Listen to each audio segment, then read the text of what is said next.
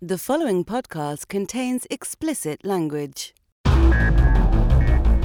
You're listening to the Cinematography Podcast presented by Hot Rod Cameras, a program about the art, craft, and philosophy of the moving image and the people who make it happen. Coming to you from the world headquarters of Hot Rod Cameras in Hollywood, California, are your hosts, Ben Rock and Ilya Friedman. Hey, Ben Rock. Hey, Ilya Friedman. How you doing today, sir? I'm doing fine. Welcome to another episode of the Cinematography Podcast. It's episode like 762 or something. It's probably not. Just this week. But no, we're closing in on episode 100, and this is 7 years. 7 years, like 3 days ago. Yeah, we've just passed our 7-year anniversary We've been of the doing show. it for 7 fucking years. And honestly, the last 50 episodes were within the last year and a half, I think, right? Well, you know what? Frankly, the last 50 episodes are probably our best 50 episodes. Definitely, for sure. Sorry, everyone who... In your face, Chris Coleman and Fraser Bradshaw. Oh. Jason Wingrove. You know what? There's a certain charm, I think, to our early episodes. And if you're a fan of the show, go back and try one. You don't have to listen to the whole thing, but you can just get an idea of what sort of a greener Ilya and Ben sounded like. Yeah, we were pretty green. Pretty damn green. But that being said, I think that all of those interviews, like the people we interviewed, were all pretty awesome. And maybe we should have some of them back. I think that's a great idea. Chris Coleman, Fraser Bradshaw. Anyway, Jason Wingrove. So, Ben, what's Close Focus today? Well, it was actually something that you brought up about a deal that Disney just struck for the musical Hamilton. That's right. They bought a film version of the play, which I don't know about you. I never saw it.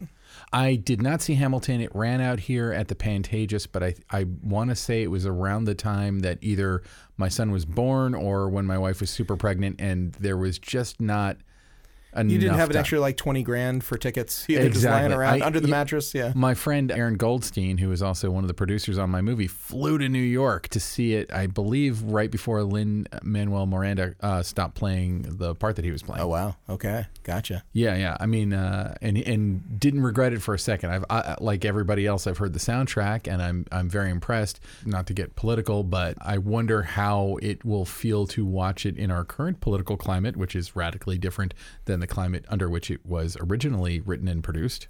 Well, I've blissfully stayed unaware of everything with the play, so I can't wait to see it. I think it'll be great to see it as a movie. And here's the thing. Here's what makes this deal, this acquisition for the play, the movie version of the play. It had the original cast, and it might be a record for all time for acquisition. Disney paid $75 million for this play. That's a movie. As an avid theater person, I'm just really glad to see theater people sticking it to the man and getting paid. And it only took Hamilton to do it. I know. Well, and obviously Lin-Manuel Miranda is a singular talent. Like he's pretty amazing. I got to see a documentary about what he was doing before Hamilton at Sundance called Freestyle Love Supreme. And if you like yourself some comedy, some musical, and some rapping, which I know you do, you may want to Google and watch some of those cool videos they've done in the past on YouTube. I'll check it out, yeah. But we were talking about it kind of being an interesting portal into just, musicals in general. But also, I think that, because it sounds like, and I could be wrong about this, but it sounds like what they did was they did a really good job filming the play. And which to me means they brought in a ton of cameras and maybe tweaked the lighting to a degree so that it was better for filmmaking. And they're going to release this really well produced recording, basically, of the play in theaters, as compared to what you see with something like Les Mis or Chicago, where they turn it into a movie. Yeah. You're the upcoming West Side Story that Steven Spielberg's doing. Those are all original movies, but it also they're narrative. It's not taking place on a stage. It's not with necessarily the original cast. Exactly. And this is something that I've had many long conversations about. In fact, I filmed a promo for John Lithgow's one-man show, Stories by Heart, years ago, and having to talk to the ad agency that he was working with and the man himself about, like, we don't want to film theater because when you're watching a recording of theater, it doesn't work it doesn't feel like you're in the room with the play. Not always, no. But on the flip side of that, there's been, I think it's like the Royal Shakespeare Theatre or some theater from England has been broadcasting basically in movie theaters around the world. Live performances. Correct. Yeah. And my wife actually went to see years ago. Danny Boyle had directed a production of Frankenstein starring Johnny Lee Miller and Benedict Cumberbatch. Wow. And apparently they would True West it, where they would like switch. One would play one would play Frankenstein, one would play the creature, and then the next night they would swap it. But she went and saw it, and the other side of this too is the recent phenomenon of these musicals like Grease that they're broadcasting on network television, which aren't, I don't believe, for an audience in any of those cases, but they're basically a theater staging of the play. They're not like shooting on location; they're shooting it in one stage. Yeah. In some ways, this is kind of like the promise of what people said digital projection and what, the digital cinema would mean, is that it would be more like television in that you could see some of the same sort of stuff, whether it be spontaneous or whether it be political, in case a whole bunch of people wanted to get together and watch the State of the Union. Yeah, the State of the Union or the Academy Awards or the Super Bowl. Yeah. They said that this would be coming, and that is sort of was heralded as like, you're not going to miss celluloid that much because we can just beam it now to the theater and you can have this incredible experience. I don't know how many of these things have caught on or how many that have done, but like you're talking about the Shakespeare in the theater, maybe there's more coming to us. More of that kind of thing. I mean, I feel like something that was as much of a runaway success as Hamilton. It's going to be massive. Yeah. It's going to be huge. But 50 years ago, they just would have filmed it on 35 millimeter cameras and released it in movie theaters. That's right. And now it's going to be some incredible theatrical experience that everyone who did not have a spare $10,000 stuffed under the mattress can now go see it for probably $8.75. I hate to keep making this my whipping boy, but I bet the producers of Cats are like, oh, I could have just, brought in the cast and done a really good job filming this, and we could have simulcast at the theaters, and even if we spent $20 million on that, we still would have saved $110 million. Oh, yeah. And made money and maybe given Cats fans what they wanted instead of, I still haven't seen Cats, so... Before you completely trash it, maybe you should watch it. You never know. You might like it. Well, they didn't really do an Oscar push for Cats. They didn't? And so wait, it's for next year's Oscars, though. Did it would have been for... It was out. It was out in 2019. And okay. I didn't get a screener. And is that going to be one of the cards I'm going to play in my marriage? Like, we have to go see this in the theater. I mean, like, there's only so many cards like that you can play. Like, must go see in the theater. We went and saw Parasite. We went and saw Midsummer. We've gone to see plenty of movies in the theater, but it's usually stuff that we can both agree on. And I feel like my ironic need to watch Cats can wait for wherever it ends up streaming. Okay, you're right. We don't need to dwell on this, but does it feel to you like musicals are having a bit of a resurgence at this point in time? I mean, I feel like in Broadway, and even though I'm a theater person, I'm not a musical theater person in the same way that someone who is way into musical theater would be. But I feel like musical theater's never gone out of fashion on Broadway, and it always... Oklahoma.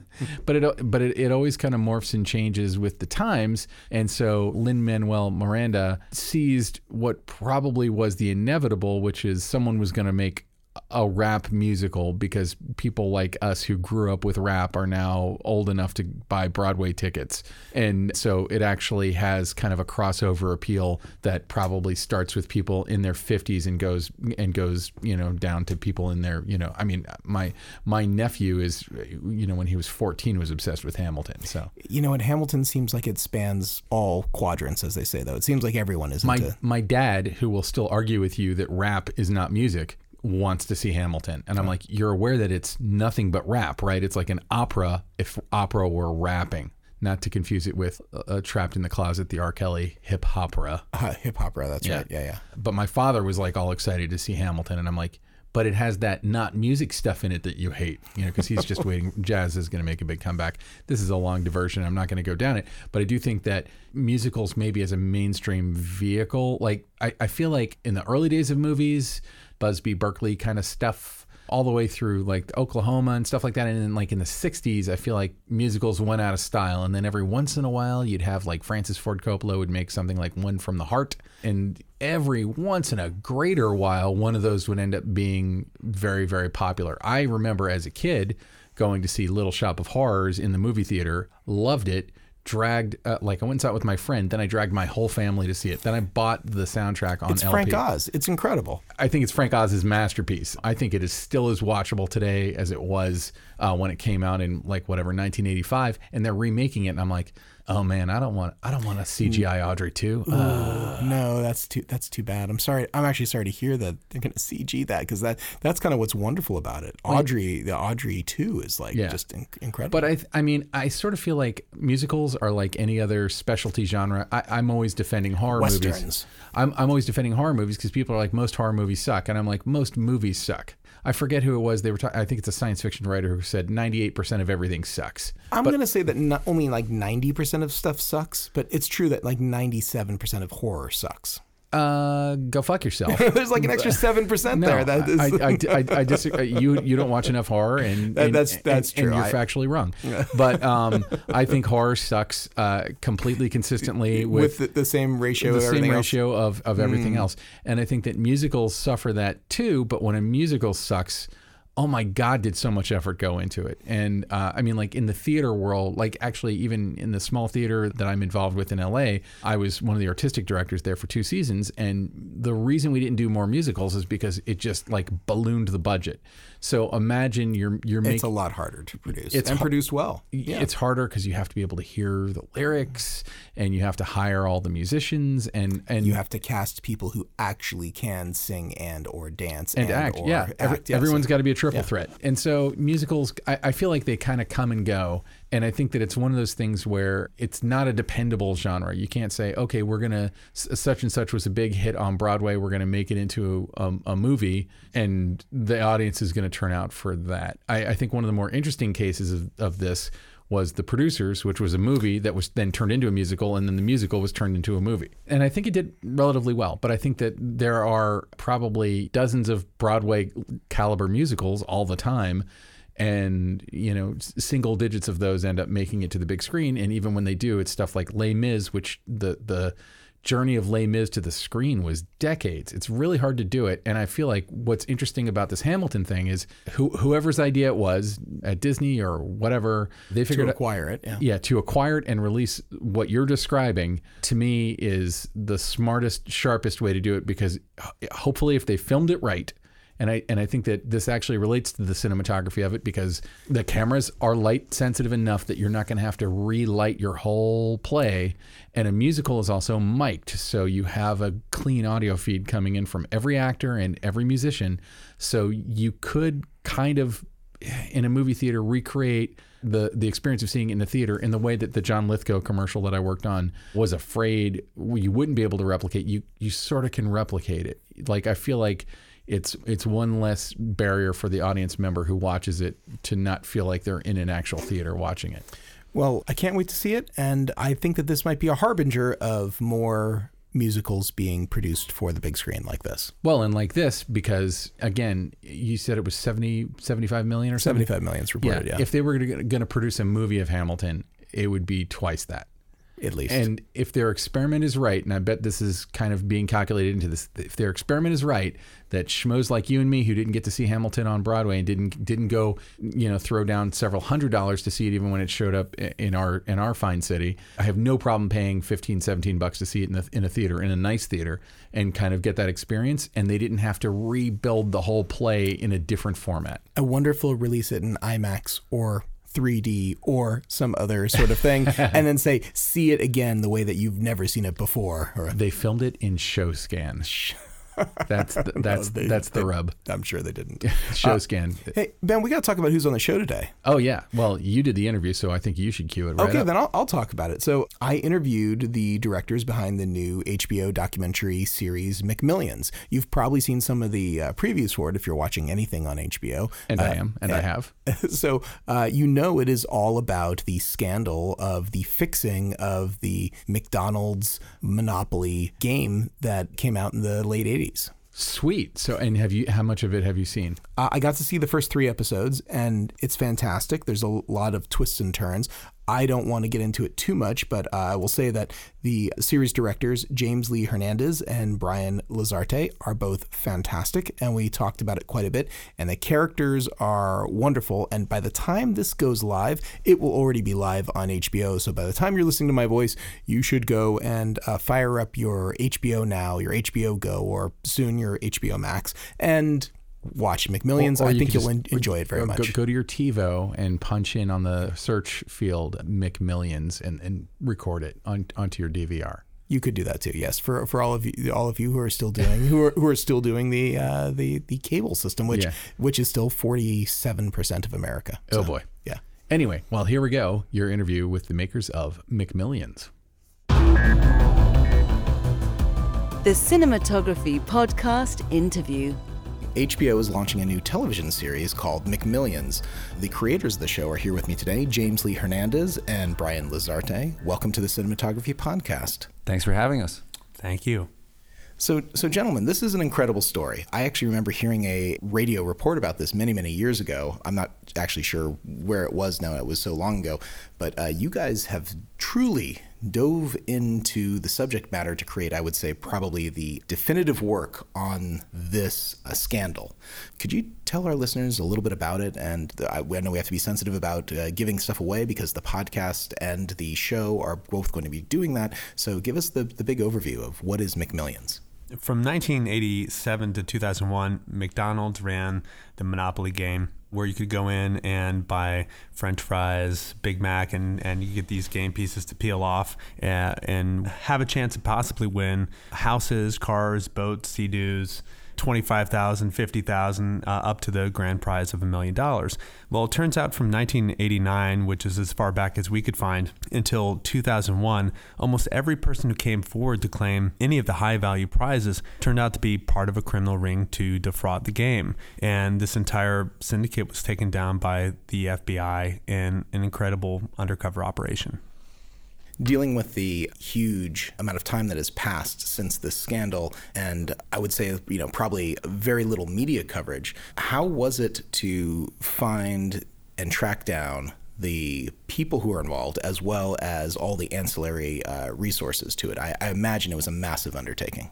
Yeah, it was an interesting combination of people working together. And originally, it started with me putting a Freedom of Information request in with the U.S. government in, I think, 2014. And then being able to get some of the files from the case, which then in turn allowed us to see what FBI agents were involved and the U.S. attorney that prosecuted the case, reaching out to them, reaching out to FBI headquarters. But then when you get to the criminal side of it, when you get to people that worked at the marketing company, people who worked at the printing company, and even McDonald's, that's where the deep dive happened. And that was a combination of Brian and myself, and then also our producer we work with, Peter King, is phenomenal at finding people. The FBI probably should hire him, as well as Carly Palmer, one of our supervising producers. It was all of us diving in to find everyone. But at the very beginning, it was just Brian and I and Peter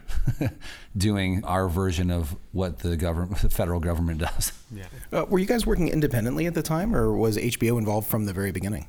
No, in 2017, James actually came and met with me, asked me if I would be interested in being a part of this project and if this would be something worth pursuing as a documentary feature, at least at the time. And the more we dug into it, it was quickly evident that this could be far more than a feature. But from 2017 until about 2018, summer of 2018, we were working independently, just finishing other projects that we were working on, whether as editors or producers or directing other projects. But we got to a point where we felt like we were ready to take it to a network. And we teamed up with Unrealistic Ideas, which is Mark Wahlberg, Stephen Levinson, and Archie Gibbs' company, and brought it to HBO. And really, it's been an incredible collaboration and partnership with everybody. Yeah, when we first were working on this together, it was fully us doing it on our own dime in between working other projects. The first time going to Jacksonville, it was, I remember I was working doing branded content videos for a few days in a row, and then literally took a red eye that night And then the next day was filming in Jacksonville with Mark Devereaux and Doug Matthews from the show. You've got a lot of reenactments in this project, and I think they work really well. They help move the story along. They give everyone sort of insights and a visual reference into what was happening at the time. Tell me a little about the process of doing these reenactments and putting it all together. Well, for us, it started with hearing the stories from the FBI agents and understanding just how intense an investigation really can be, especially a lot of times an FBI investigation will span years. They had a matter of months to figure all this stuff out. And so we wanted people to be able to live what these stories the FBI were telling us the same way we were living them as they were telling us. It's instead of just having a talking head saying something, we wanted that thrill of what a real investigation is like for the viewer. Yeah, the experience of being in the room with McDonald's and the FBI at that very first meeting, it felt like there's really no other way to tackle it. I mean, we talked about different ways in which we could approach the storytelling, and reenactments seemed to make the most sense. We definitely didn't want to, have something that felt too generic. Our cinematographer, Jeff Dolan, who we've both worked with independently actually for well over a decade, and then on this project collaborated all together. He really helped us in defining our look and the style with those recreations to make sure that we, didn't take away from the real characters in the show. We had actually played with the idea of even going further and making the recreations feel more like a movie. And we found that our characters, our real life characters in the story, were just so strong that when we did experiment and play with more in the recreations, it actually took away from the real people. So we kind of hopefully found that sweet spot where you're not distracted by it. It's part of the storytelling. And as James said, we found ourselves feeling like it played out like a movie, but we have real people telling their story as if it's a movie. It's such a natural segue. I'd feel remiss if we didn't actually talk that this will be becoming a movie at some point. Did I hear correctly that Matt Damon and Ben Affleck's production company has gotten involved and this is going to be a feature film? So that was a really interesting thing about this entire deal was Brian and I had been working on this since we teamed up at the end of summer 2017. I first found out about the story in 2012 and looked into it throughout that entire time. And in the midst of us working with the FBI, already having interviewed the key agents from the case and talking to some of the quote unquote winners from the case, beginning of summer 2018, we got a call from some of our agents and they said, hey, some reporter just called us and said that he's going to do an article on the McDonald's thing. And like, is he with you guys? We're like, no, don't worry about it. How many articles come out a day? It's not a big deal. Just either say you're already working with somebody else or just don't respond at all. And so they didn't. And then the article came out and again, people sent it to us and we're like, oh yeah, the article is based on case files that basically anybody can get if you put in the time to get it. Not a big deal. And then we didn't realize that this was a calculated effort to sell the story as a movie. So that article came out on Saturday, and then on Thursday, there was the announcement that Ben Affleck and Matt Damon, along with Fox, had bought the rights to the article to make into a feature. And I personally have been working on this thing since 2012. Brian and I have been working on it together since 2017, and I had a full-blown meltdown. But at that point, we rallied, and that's when we really locked in with Mark Wahlberg, Stephen Levinson, and Archie Gips at Unrealistic Ideas to do this as a doc. Yeah. Wow. That's interesting. I didn't catch that at all, or nor had I seen that reported anywhere that it was another thing that had gone out there as a specific effort to try to be sold as a movie. So, credit to you guys. This feels incredibly cinematic, and it is an incredible 6-hour story with tons and tons of information broken up into a series, you guys are going to be able to show the real story in a way that no fictionalization can possibly. And you have the real people involved, including the lead investigators from the FBI. Talk a little bit about working with the FBI for this and your interviews with the investigator in particular, because I cannot do justice what sort of personality he is, but he's a big personality and is fun every second to watch. Yeah, we definitely talk about this quite a bit. In most cases, when you think FBI, you've got this sort of stoic, very by the book, hard to read character in mind. And there's been some great movies that really highlight this caricature of the FBI. So we did have a certain expectation and never anticipated that we would get such wonderful characters, not only out of the criminal, quote unquote, criminal side of the story, but the FBI. And specifically who you're referring to is he was the rookie agent at the time, named Doug Matthews, still an active agent, very prolific. And his energy is infectious, unlike any person. You really could not script this character if you were writing the feature screenplay. So we were definitely blessed with an incredible FBI agent to help tell his side of the story, and really he was the main guy who helped make this all possible in a lot of ways, because his superior, who was Special Agent Rick Dent at the time, really wrote this potential tip off as a hoax. He thought that this wasn't really worth pursuing. It was just it was a little post-it note left on his desk. And Doug Matthews, who was just this eager, hungry rookie agent, was just like, "What is that?" and went after it. Doug's incredible. Doug is, if the FBI had two more Dougs, there would be no more crime. I swear that. We're definitely going to tell him that you said that. Please put that in the podcast so we can play it for him. That will make his day. Doug's amazing. I swear he is gold every time he is on, and I swear he's got so much enthusiasm for the job. Well, at least certainly the jobs that he's into, he has incredible enthusiasm. And for me, it's magic. And he's kind of like what I wish and imagine all FBI agents were like, because he's super enthusiastic about how is he going to take down these criminals. And it really is a criminal enterprise, and not getting into it too far, but there's organized crime, there's all kinds of corruption, and actually the corruption of people who, in some ways, I'm not going to say they're completely innocent, but they're bystanders, or they got pulled into this, and I at least myself feel rather sorry for them for ending up in a situation. They thought, oh, well, I'm going to try and help someone, and maybe I'll help myself a little in the process. But then once they realize what they've done, I think it's a different thing. Can you talk a little bit about some of the interview subjects that you had for this, and how you feel the investigation and the documentary portrays them? Well, for us, it was very important to tell all sides of the story. And all sides of the story are, you're going to have the FBI side that, for what the FBI normally does, is somewhat fun, and it's funny. And then, of course, you have Doug, who's comedy on top of comedy. But these were real people's lives who were affected, and we never wanted anyone to feel like we were making fun of the people in it. Funny things happen within it, just like in life. Funny things happen, and in an instant, it can go from funny to tragic.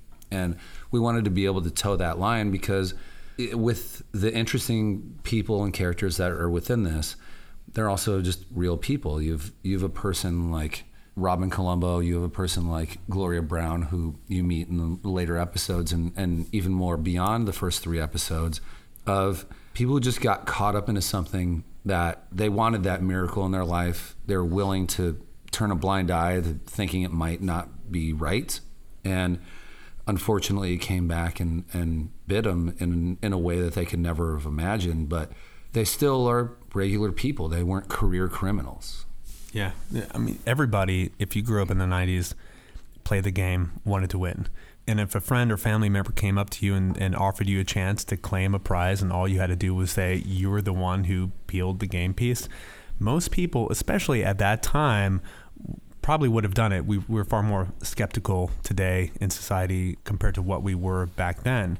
And so we always looked at this, criminal component rather than thinking of it as a syndicate, as it's often referred to, or even sometimes we refer to it as, these weren't career criminals. I mean, some of them had criminal backgrounds, but for others, this was really their opportunity, or as they put it, an opportunity to get ahead in life. And no one, even the ones who were career criminals, ever could have imagined that this would have come down the way it did, and they would have felony convictions to their name. So this is a thing that James and I have always talked about in regards to the victimless crime component of the story, which many people often feel that that's the case. People are stealing from a billion-dollar corporation. They're not killing anyone. It's not hurting anyone. But when you hopefully watch the whole series, you'll walk away realizing that these small actions that each of these individuals took to claim a prize had pretty severe consequences that still affect them to this day.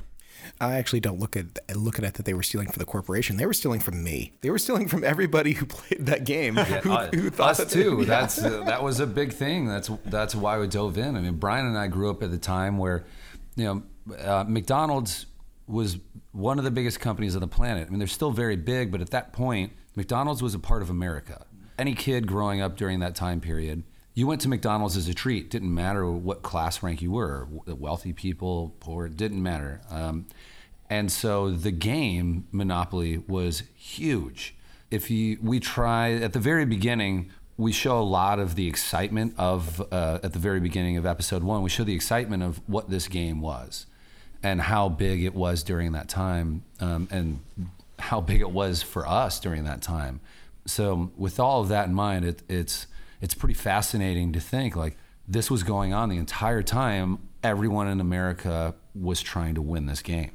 Oh yeah, I remember it very well. I was in high school, I think, when this was going on, and it wasn't just McDonald's though too. You could also get a game piece in a magazine, or I remember going over to friends' houses and seeing like the game board sort of like spread out on the kitchen table and all the little pieces plugged in there trying to complete the grand prize winning things. And most people seem to win French fries, but there was a lot of other stuff going on.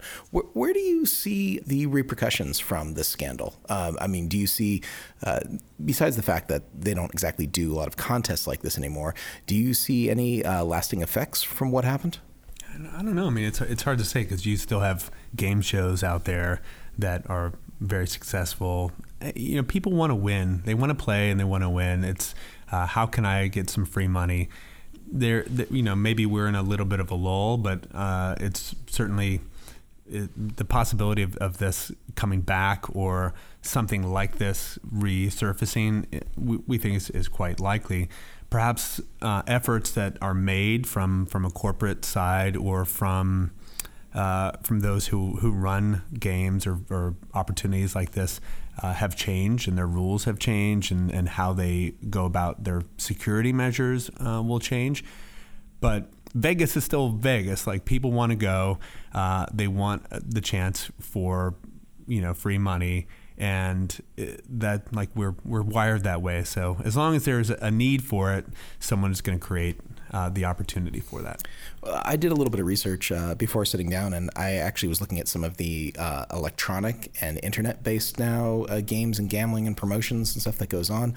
I have to imagine there's much less oversight in that sort of arena too, and so the chances of corruption or fraud is that much greater. When I wasn't allowed to see all of the series before I was sitting down here, but do you guys go into anything outside of the story or the repercussions across this sort of contests and gaming throughout the U.S.?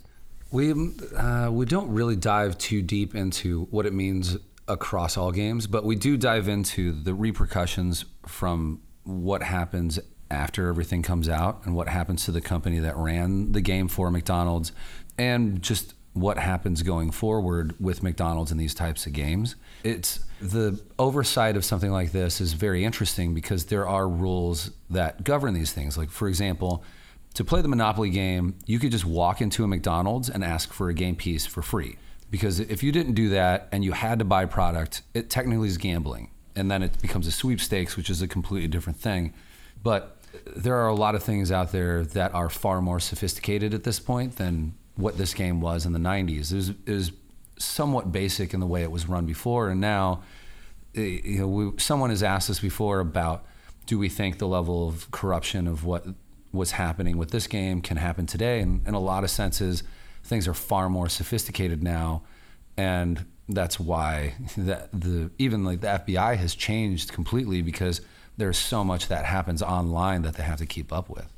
So, gentlemen, tell me a little bit about your background. And I know you guys were working as editors and directors before, but what prepared you for this sort of massive investigative journey? Where does that come from? You said you were working in branded content, James. I got to imagine that that's not exactly the proving ground for this sort of investigation.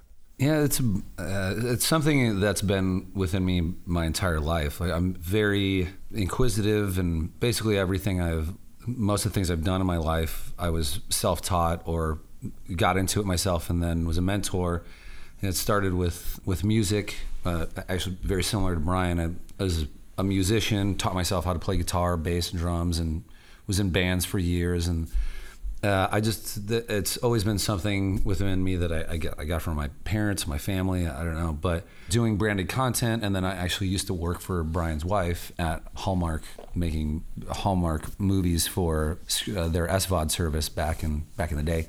But I do a ton of research on anything that I ever do, and this is just one of those things that it piqued my interest, and I lived through that time. And my first job when I was 16 was at McDonald's, and I needed to know what was behind all of this stuff. Brian, are you an autodidact as well? I started in music through my 20s, and music got me into film, and I was making my own projects, and as a result, also editing all my own projects. And somehow someone saw something I edited and asked me if I could edit something they were working on, and I of course said yes, and especially that you're going to pay me to do it. And then for the greater part of the last 15 years, most of my career has been spent in editorial, and it's been extremely beneficial to me personally from a storytelling standpoint, getting to work with so many different directors, so many different producers and different networks. And just that advantage from storytelling, in the storytelling realm, definitely felt like it was, all in line with the preparation to do what James and I did here. And, the projects that that I cut were very much in the documentary space. Kitchen Nightmares is a great show. I watched a lot of it. So. It was a good show, but, Fed Up was a documentary. Oh yeah, Fed Up. I see that on my streaming service. Absolutely, yeah. The Katy Perry movie was one of the more challenging docs. I wanted to tell you guys both, since I have you here, the editing on this is so strong. I know that you guys are directors, but you guys, I assume, are also the editors of this project, since you both work professionally as editors. The editing on this, it's a massive undertaking, and you tell a cohesive and entertaining story from beginning to end of every episode with the appropriate amount of cliffhangerness. So if that's a real term. That's definitely a word I'm going to now use. Thank you. Yeah, Brian and I have a background in editorial. We've both done it for over a decade, but we had a fantastic team to work with. And Jody McVeigh Schultz, Lane Farnham, Scott Evans, Scott Hansen, Dan Reed, and the two of us. We all dove into it. Everyone had a good read on what we wanted. We ironed out, and it took us a little while to iron out the first episode with Jody. And once we locked into the tone, then it was easy to have that template to go off of. Well, not necessarily easy, but people knew the template. I don't think anything about this was easy. This looks like an incredibly difficult project just because of all the different moving elements you've got, including all the reenactments, plus all the interviews and a little bit of archival footage and the old commercials and everything else. I know you were working on this for years, even before you guys got together, and then before Mark Wahlberg and HBO came on board. It's a very, very long-term process, but once you guys are really cooking here and you're shooting your reenactments, what's about your production schedule up to that? About how many months or years did that take? That was a year. So the moment that we teamed up with HBO to make this happen, they asked us how, at what point can this be complete? And whether it's arbitrary or not, we felt that... or our egos, maybe. Yeah, we felt that a year was the target time for us to make it happen. But you also have to remember, at the time, we thought we knew the whole story back then. And as we were going, it just continued to build and build and build. And so we definitely found ourselves in this, plentiful of riches, situation. And, yes, we spent a great deal of time, in front of an edit bay ourselves, but we also knew that as editors, if you bring on a really great editor as well, and you trust them to bring something to the table, you're going to be surprised each time. And to really single out Jody, especially when we had him come in for our first episode, it was critical to finding that tone, because we knew that this was going to have a great deal of humor, but also ride that line of being very serious at the same time. And as many different documentaries and documentary series that we have been familiar with, we really couldn't find one that sort of straddled that tone. And the tone is usually depressing, and then more depressing after that. But Jody's background, he had worked on Drunk History and on Big Mouth and Last Chance U.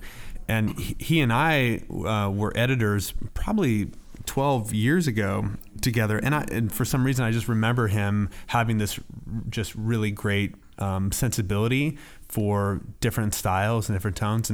And you don't find that too often in great editors.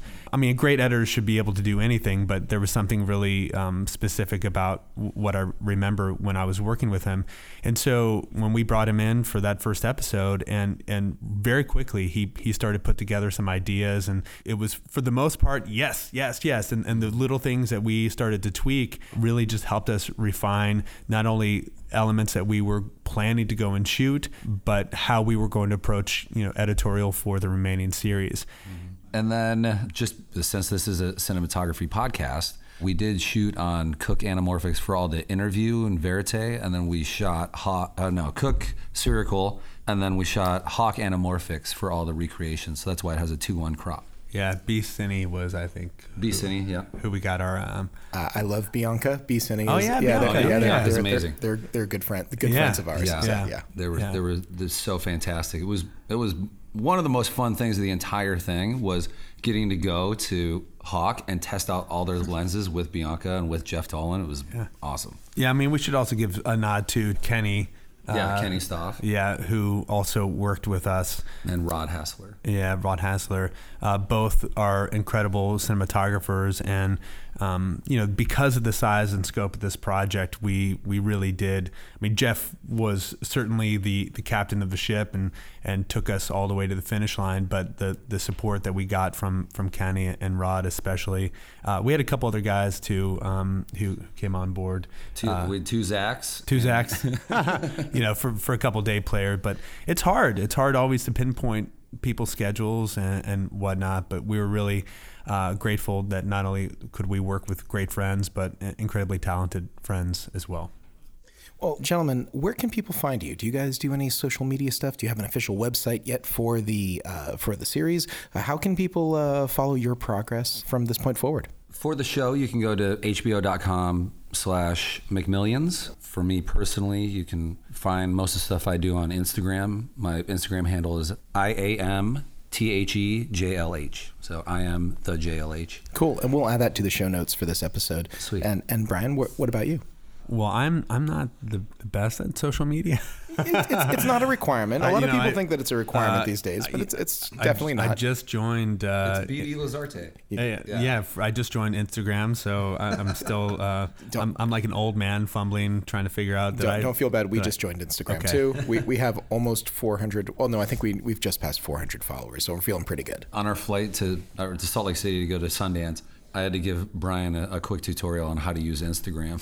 Yeah, I'm in some ways I'm a bit of a old school troglodyte, and technology is something that if I need to learn how to use it, I can do it, and then I can become an expert at it. But then just it advances so fast that by the time I let other people figure out the kinks and then jump on board.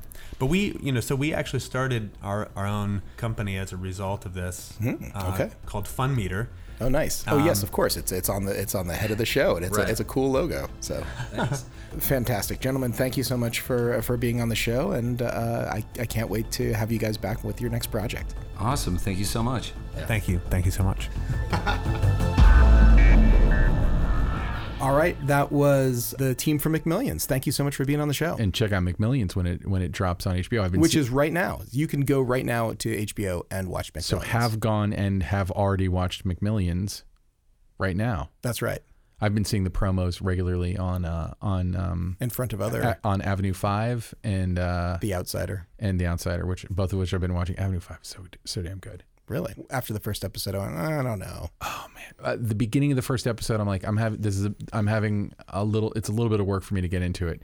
By the end of the first episode, I was in, and then it's just gotten. It's like one of those things where the rapidity of jokes being thrown at you, and how much work it was to set that up, because it's like all on this cruise ship in outer space. Sure. And and then the running jokes that they have, like there's some people who die and they get ejected, but the gravity of the ship is such that their bodies just keep orbiting. In orbit. Yeah. So there they go, going around again. Like there was like a scene in like their little club, and they have a stand-up comedian, and he's like doing his jokes, and the window behind him has like the corpses of their dead friends, and like the laughter just dies. Anyway, it's a great show. That being said, Ilya, it's time to pay the bills. Oh yes, thank you for that segue. Boy, it is time to pay the bills. We have to thank our wonderful show sponsor, Aperture. So, what product did you use to look at vomit this time? Oh God. So for any of you who did not hear the last episode with James Laxton, it's worth going back and just listening listen to the ad. You could just listen to the ad where I mean, James Laxton is awesome. You should definitely listen to James Laxton. But my God, I was laughing the whole way home after we recorded that. I think mercifully, our editor did a good job of not overbearing anyone with what could have been, the most career-ending advertisement sponsor read sort of thing that we've ever done here. But pleased to say that we didn't get any angry emails or phone calls. So I think it's okay. We're just kind of doing our approximation of Pod Save America, where we were riffing on it, and you were telling an actual anecdote from your real life. It was a true story. Where an aperture light happened to come in handy, but it didn't have anything to do with filmmaking. 100% true story. So we have to give a shout out to Aperture's presence in the world of social media. They have a very good website. They also have a very good Facebook group. But the president of Aperture North America, Ted Sim, he also does this very cool podcast of his own and YouTube channel called Indie Mogul.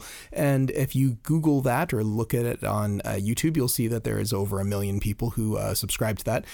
And the current episode, this is going to seem a little self-serving, the current episode of the Indie Mogul podcast and YouTube video features yours truly. Hey, that's awesome. Yep, they had me on. It was very nice, and they did a great job. I'm very, very happy with it. So you can hear me. If you can't get enough of me, there's an 1 and 5 minute interview on their podcast, which is on Apple Podcasts. So how did their setup compare to our setup? Their setup's pretty good. I think we have an edge, but theirs is pretty good. All right. Yeah, yeah. So don't feel too nervous if you want to be measuring microphones here. Our microphones are slightly larger. Our condensers condense just fine. Anyway, so Aperture Online as a company, as a brand, as a media powerhouse, worth investigating, worth looking into them. They come up with all kinds of cool content. They are doing similar stuff to what we are doing, and you might enjoy it very much. Complementary stuff. Like they're not a competitor. No, not at all. They, in fact, some of the same people who have been on our podcast, like Dan Neese and Larry Fong, have been on their podcast, which is cool. I wonder if Larry said it and talked any shit about us. No, he didn't talk any shit. So yeah, that would have made it. Yeah, I was gonna say that would make it awkward for when we have him back next time. Super awkward. He's gonna be like, "Hey Ben, Hey, suddenly I'm not that interested in your magic tricks." Oh, sorry. Larry Fong is an amazing magician. Anyway. And now, short ends. Ben, I think it's short end time. Do you got a short end for us? I do have a short end, and it's something that I stole from you off of Facebook. You thief. It's awesome. Everybody can go check this out. It's an article on Dig. Who knew Dig was still a thing? They're still a thing. So in 1895, the Lumiere brothers, who were kind of pioneers in film. It wasn't even cinematography. It was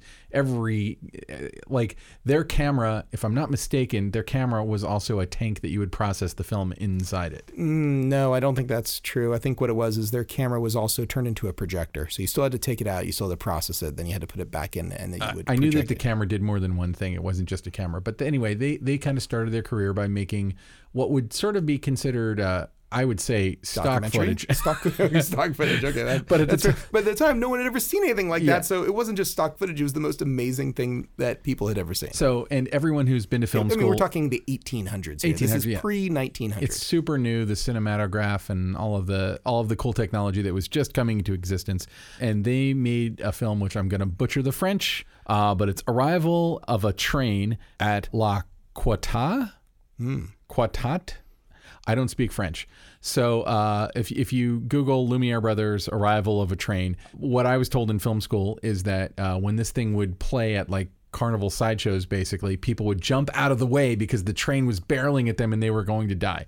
And it was, in a probably hand-cranked Lumiere camera, black and white, super old. You're looking at me. You're going to correct me. No, I was just going to say I've heard that that's been somewhat debunked. That I think there was a patron or maybe two who had a little panic thing, who might have already been drinking, or it might have been some stuff. But most people were just amazed by it, but did not experience the abject terror that has become the story, which then caused, of course, more people to want to go see this amazing thing that caused people to believe it was real and run screaming. Side note: I've also heard that when the War of the Worlds radio show played, not very many people freaked out. Hardly anyone bought it. Anyway, so who knows? Regardless, this is still kind of a noteworthy moment in filmmaking because it was able to bring one incident from the world around the world, and people could see, the excitement of a train arriving in someplace in France, right? So what you pointed me to was a YouTuber named Dennis, or maybe Denny Shariev, took this footage, stabilized it, up-resed it to 4K, and he used some kind of, they say, neural network.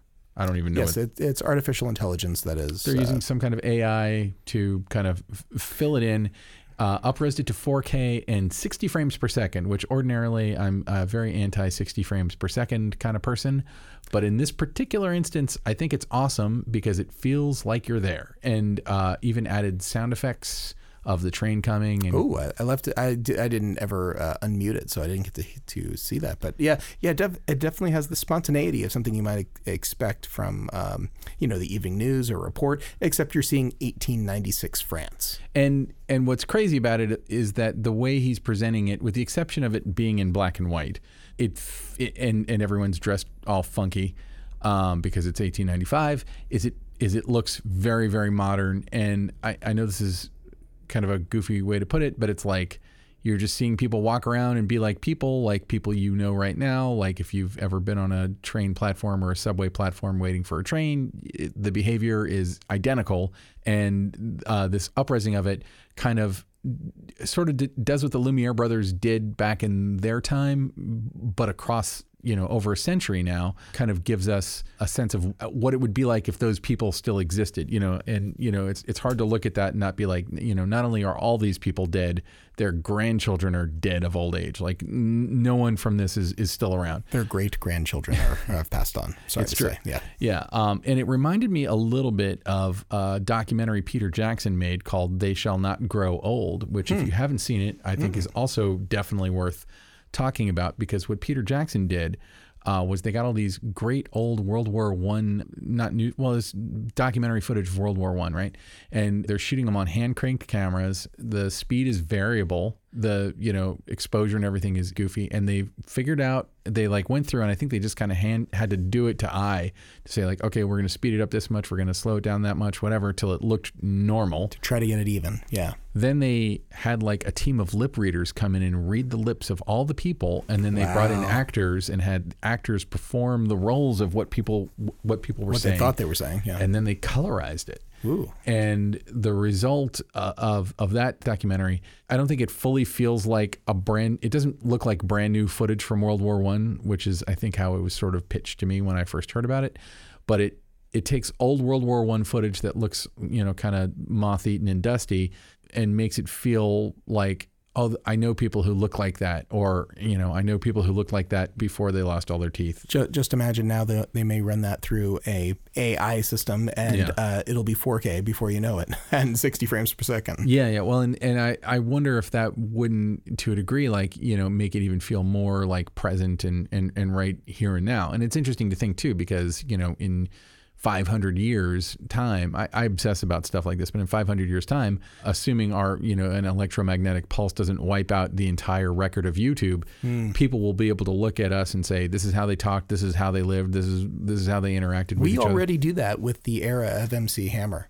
We already do this. It's like you go back now and you can look and go, that's what life was like back in the 80s, kids. It's true. Yeah. It's very true. But anyway, it started being just about the arrival of the train, but honestly, it's sort of like this interesting kind of anthropological study that you can now do on old film, because film's now been around for more than 100 years. And it's like a minute long. We'll put a link in the show notes, but it's totally worth taking a look at this. This is a fun thing to see, and it's one of the first sort of examples of the stuff I was talking about from the ASC Tech Committee many, many months ago, where we first started seeing up-resed and archival footage being turned into modern 4K stuff. And I think we're going to just see more and more of that kind of stuff, because there's so much of that floating around. It'd be interesting to see somebody take like an old, like Thomas Edison, like one of the movies that they made that were in the penny arcade kind of thing, and completely recently they found he had done a production of Frankenstein in the early 1900s, and it was thought to be lost for years. And within the last 10 or 15 years, they found a print of it. Oh, wow. And nice. You can find it online. And it would be interesting to say, like, okay, we're going to go through and we're going to clean that up completely and make it look as clean as possible, or like a Georges Méliès kind of film. I'd love something like Fritz Lang's Metropolis. I think that you could make a really great case for those, visual effects from that era. Absolutely. And the trick is always like how to honor what it was. Because, you could go in and add a giant CGI robot, but like Fritz Lang had, costumes and design and forced perspective and the tricks that he had, and you want to honor that. No, you not everything will subject itself very well to this treatment, but I think certain things that already are maybe fairly rough around the edges, like I'm thinking like Erich von Stroheim's Greed or something like that, which is already, it's a tough, like even some of the early Hitchcock movies, like there isn't a really great print or version available of many of them, but now you'd have the ability to kind of, when you're talking about restoration, you're talking about restoration that no human did. We're talking about restoration that a computer interpolates, but the job that it does is so freaking good that it is almost like that science fiction of when you'd watch a movie and they say, oh, enhance that, and then something happens and it's enhanced. And that's sort of the world we're entering right now, which is something we've never been able to do, at least commercially or publicly, before. Interesting. So my short end this week is also about something old becoming something new. In fact, it's something from the end of the last millennia. It's a little movie. You've probably seen it, called The Matrix. So The Matrix. Never heard of it. It came out in 1999. Keanu Reeves. It was directed by the Wachowskis. Well, talking about getting the band back together, everything that's old is new again. Matrix 4 will be coming out. It's going forward. And so for all of you who thought there was a lot of unanswered questions with The Matrix, here's, or maybe there's just some more questions that need to be asked. It's coming back around, and I'm not exactly sure what they're going to do, but they're already have casting announcements. Big question: Bill Pope or no Bill Pope? You know what? I don't know the answer to that. I'm not sure that if IMDb says either. Let's take a look, see if Bill Pope has been attached. Come on, Bill Pope, you can do it, Bill Pope. It says cinematographer John Toll. Well, it's not exactly trading down there, but... No, John Toll worked with the Wachowskis on Sense8, so they already have a good familiarity. I was actually involved with the earliest camera tests for that. So, sweet. So it's great to see that they're working together again, and he makes incredible images. So no Bill Pope, but John Toll is not exactly chopped liver. No, that's an awesome call. Yeah, I mean, I will remain cautiously optimistic about a new Matrix movie, but I will also say out loud I was not a fan of Matrices 2 or 3. No, I think there's a lot of people who are right there with you, but I think in some ways this kind of, I don't know, did you see Terminator Dark Fate? I did not, because that only played in theaters, and that was not one of that wasn't one of your movies. But okay, so Dark Fate, they basically make it seem like all the movies that they made in the Terminator franchise after Terminator 2 did not exist. Well, they did the same thing with Halloween. Really? The new Halloween that came out last year basically is a direct sequel to the first Halloween movie. And when you consider that there have been, I think, 6 Halloween movies in between since then, including another Halloween 2. And then there were several in that series. And then Rob Zombie made 2 Halloween movies. Oh, wow. One was sort of a remake of the original, and then a sequel to his remake, and then the rights reverted to somebody else. And so the one that they made was a direct sequel to the original John Carpenter Halloween. Oh, wow. And I was like, that's neat, but are you going to refund me all those other movies that I went out and saw? Because you're basically nullifying them within the continuity of your story. Because I'm not saying that The Matrix 4 will do that. It says the plot is currently unknown on IMDb. Mm-hmm. It doesn't give anything away, but I kind of get the feeling that if they're going back to it now, it's not just about money. It's not just a grab for like, ooh, how can we cash in on this? Isn't it though? I mean, the Wachowskis kind of cashed in their feature directing careers with Jupiter Ascending. Yeah, you know what though? They're going back to it. I clearly don't think they need the money, and they got the whole cast back together. They got Keanu Reeves, they got Carrie-Anne Moss, and actually interesting though, I do see here on the list that Neil Patrick Harris is in the cast. So that actually really makes this a much more attractive thing already, because Neil Patrick Harris is Jada Pinkett Smith. Yeah. Well, I mean, I'm not saying I'll go wherever Neil Patrick Harris goes, but he makes really interesting choices when it comes to movies. I agree. I agree. Gone Girl or Harold and Kumar Go to White Castle. You're like, why is Neil Patrick Harris in this? And then it's like, whoa, Neil Patrick Harris is kind of awesome. And actually someone from the TV series iZombie named Andrew Caldwell has also just signed on. So it's like, it's an interesting... They bring back the Fishburne? I don't see him listed. So, but maybe it's just not announced yet. Maybe it's not there. That's true. They could be hiding it. Bring back Joey Pants. I hope so, but I didn't see him in the list either. I mean, he wasn't in Matrix 2 or 3, so I doubt it. I just love the guy. I love him too. Joey Pants can do no wrong. I mean, it's like, I love him in The Sopranos. I love him in everything. So, really fun actor. So anyway, Ben, I think that just about does it. So, I mean, really, for as far as my short end with Matrix 4, I guess, it's just interesting to me that this is coming back around again, where I thought we would never see another Matrix thing ever, and now here it is. Well, what's weird to me, and I think this is just part of the nature of aging, is like seeing the things that you watched as a kid get remade and then remade again, and or rebooted, or restarted one way or the other. And we've obviously the last few years Disney has been remaking cartoons from my childhood in live action or photoreal ways. Lion King is obviously not live action, it's all CGI, but it's done in a photoreal way, so it looks like we have creepy talking lions, for instance. Yes, that's not going away. We're going to get a lot more of that in the future. Yeah, well, I mean, the Mulan movie's coming out. That's not really from my childhood, but they did Beauty and the Beast and Aladdin, and but it's just interesting to see stuff that I was already a fan of getting the old reboot treatment. And in the case of like Halloween, I would say I've seen it get rebooted, like 2 hard reboots. You know what actually doesn't need a reboot, but they could probably do even easier today, and it's not like it needs a sequel, but if George Miller was to go back and do another Babe movie, I'm there. Anything that he would do. Honestly, anything George Miller does. It's true. Anything George Miller does. It's true. But George Miller, he can do no wrong also. He really is one of those guys who's just like... He can do any genre. He can do anything. He brought back Mad Max, and I think it's interesting that we don't have another Mad Max movie that I know of cooking at the moment. That I'm aware of. But Fury Road, to me, is on par with any of his other Mad Max movies. Oh, my God. Yeah, incredible. So, okay. Well, hey, Ben, where can people find you?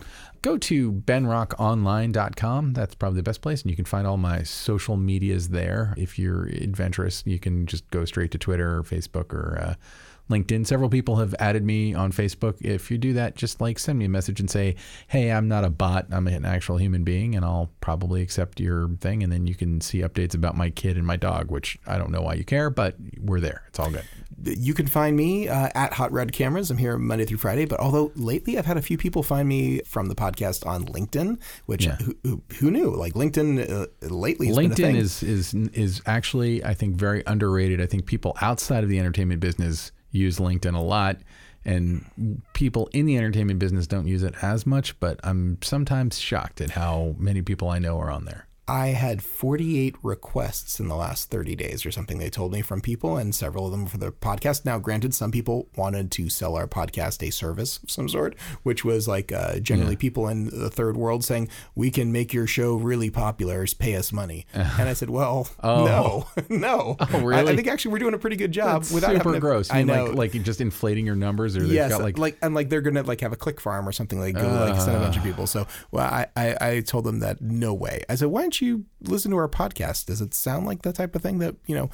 Anyway, their English was terrible, and they really just wanted money. So, but regardless, LinkedIn. I've had a few people have found us from LinkedIn lately, which is kind of cool. No, I'm on there too, man. Look me up. So who do we need to thank today? Let's thank Kay Zalatrachi. Yeah, Kay Zalatrachi, who provided all the music that you've just heard, and he can be found at musicbykays.com. Please go there and literally say anything to him. Just tell him that you heard his stuff on the Cinematography Podcast, and then whatever you say after that, it's up to you. Yeah, let's thank our editor, Ben Katz. Ben Katz, who keeps us from sounding like the complete drooling idiots that we are. Wow, you didn't have to bring up the drooling. Yeah, so, well, I'll bring as soon as we hit cop. Yeah, I'll bring out the Swiffer. And of course, Alana Cody, who we wouldn't be here without her. Oh my God, Alana has increased our output shockingly over the last year and turned this into a real enterprise. Yeah, and shows no sign of slowing down now. So yes, this no longer feels like my weird hobby. This feels like this thing we just do all the time. So go to Cam Noir, go to Hot Rod Cameras, go to Aperture, visit our wonderful sponsor. And please just come here and show up and ask Ilya for a t-shirt. You will get a Hot Rod Camera shirt or a hat and a variety of sizes that we have left, which I think is between about small and extra large. Yeah, come here, pretend to browse, get a t-shirt. You have to specifically say you're here from, because you heard me say you'd get a shirt if you come to the shop. And please, it really makes a big difference. Like and subscribe and like. If you tell a couple of friends, we won't complain, but just a like or a positive comment on iTunes will take you literally seconds. You could like us on Facebook. You could follow us on Instagram. I think we're closing in on like 450 now on Instagram. So it's like things are happening. We're really moving and shaking. So that is it. And we will see you next week at the Cinematography Podcast. This has been the Cinematography Podcast, presented by Hot Rod Cameras. Find your next camera, lens, or accessory on the web at hotrodcameras.com. Don't forget to subscribe to our show on iTunes and connect with us on Facebook and Twitter. Thanks for listening.